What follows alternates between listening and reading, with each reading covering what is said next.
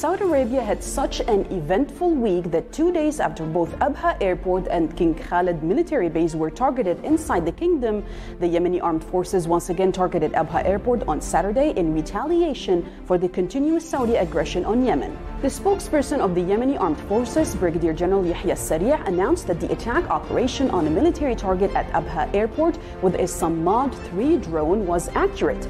Sari' took to Twitter saying this was a retaliatory attack in response to the aggression's raids, military escalation, and continuous siege on the Yemeni people.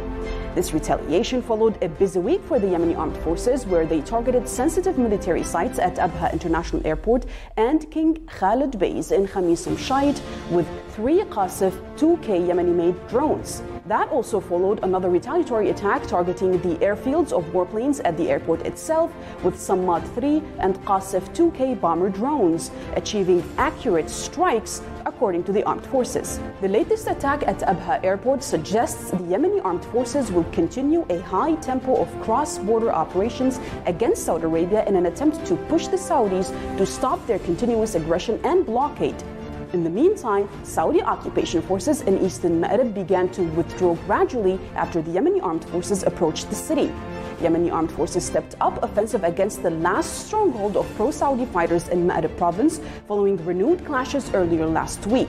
As fighting took place about 10 kilometers west of Ma'rib city, the Yemeni armed forces also captured the Kawfal military camp from coalition-backed troops in the north of the province.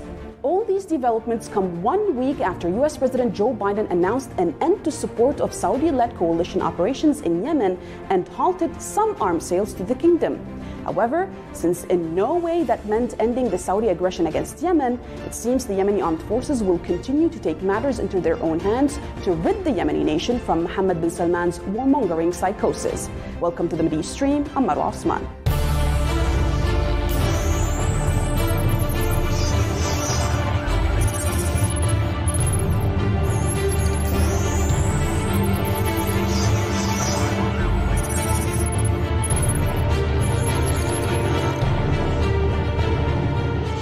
The missile force affiliated with the government of Sana'a targeted King Khalid Air Base in Khamis Mshait in the Asir region, southern Saudi Arabia, with a ballistic missile that has not yet been revealed. This attack came shortly after the Yemeni armed forces targeted last week the garrison of the warplanes at Abha International Airport with Samad 3 and Qasif 2 drones. Now, to discuss this issue that's happening in Yemen, with us from London is Patrick Henningsen, who's the founder of the 21st Century Wire. Thank you for being with us, Patrick. How do you see these fast-paced retaliatory developments in Yemen against the Kingdom of Saudi Arabia? I mean, will this Yemeni strategy finally push Mohammed bin Salman to a place where he would stop the attack against the people of the Yemen and the aerial, the sea, and the land blockade against an entire nation? Or will it actually push him further for more war crimes? Yes, this is a long-burning question that people have been asking themselves now for the last 5 years. So certainly it's a game changer, the asymmetric aspect of how this conflict has developed, and it seems to have gone into the favor of the resistance, Ansarullah in this case, or the Houthis as they're known in the West, by the West. So, but in terms of how committed Saudi Arabia is in the face of all of these things that are really going against the war that they've been prosecuting now for going on 6 years, it really depends on the long-term agenda. What is the long-term agenda of Saudi Arabia? But more importantly, what is the long-term agenda of those backing Saudi Arabia, the more powerful countries in the West, like the United States, like Britain, like France, that are really backing this effort by Saudi and the UAE in this war that doesn't make any sense on the surface, but certainly there is a geopolitical and geostrategic objective in the back. They're just not talking about it right now. So it depends how committed Mohammed bin Salman is to that long-term agenda, which we're not completely clear about. Well, the spokesperson of the Yemeni Armed Forces, Brigadier General Yahya Sari', announced that the surface-to-surface ballistic missile, which was used against Abha Airport, was actually, and which targeted, King Khalid Air Base, was of a new generation that has not yet been revealed by the armed forces. Now, the increasing Yemeni military capabilities here has really dumbfounded the leaders of the Kingdom of Saudi Arabia and the Saudi-led coalition in all its entirety. However, However, do you think that it will be enough to make the upper hand in the war a Yemeni upper hand? I think it already is a Yemeni upper hand now, because that southwest region in Saudi Arabia is completely exposed, and that's really down to a revolution in military affairs, really benefiting the Yemeni resistance in this case, the Yemeni forces there. So when you have a cruise missile or surface-to-surface cruise missile technology, even a basic technology, a capability, that means that there's whole regions there in the Kingdom of Saudi Arabia that are not going to be safe. In other words, the kingdom can't guarantee the security of its own people. And when you have that situation in a conflict in such close quarters, certainly then the ruling regime has to think about whether they're going to have the people supporting them on this, and what does that mean for a government that's constantly in flux and currently in somewhat of turmoil. I think that's without question. So are they going to be able to continue prosecuting this in the face of that? Probably not for a long period of time. I think they're really they're gambling in Riyadh right now. They're gambling that somehow this is going to turn out better than it is. I think this war was meant to be done and dusted probably around 2016, 2017, and it's just gone from bad to worse for Saudi Arabia and those powers that are allying and backing it. What was really interesting this week, though, Patrick, was that alongside the drones, the bomber drones attack against Saudi military bases, we also saw an advancement for Ansarullah and the Yemeni armed forces in Ma'rib city, that's in Ma'rib province in the northern part of the country. What happened, and which was very interesting, really, that they reached an agreement there. Ansarullah reached an agreement with the tribal sheikhs in Ma'rib city, which ended up neutralizing two fronts. That's the western and the southwestern parts of the Ma'rib city.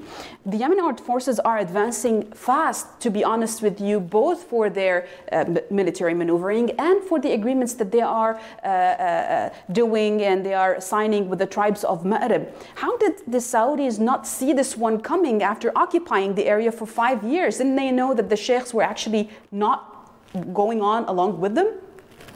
This is the story for any occupation in a situation like this. It's only ever going to be short term. I mean, Marib is probably regarded as the heartland, if you will, of Yemen, and that's really the last stronghold in the north for Saudi Arabia, UAE, and its coalition there, and they're really just hanging on by threads. I mean, desperately begging the people to help them from these invaders coming from the hills. But really, it's just a question of it's attrition. You can't occupy a foreign country or a region like that forever. And so they're calling it the internationally recognized government, if you noticed, and that's the international line on the government in Yemen, the Western-backed, Saudi-backed government.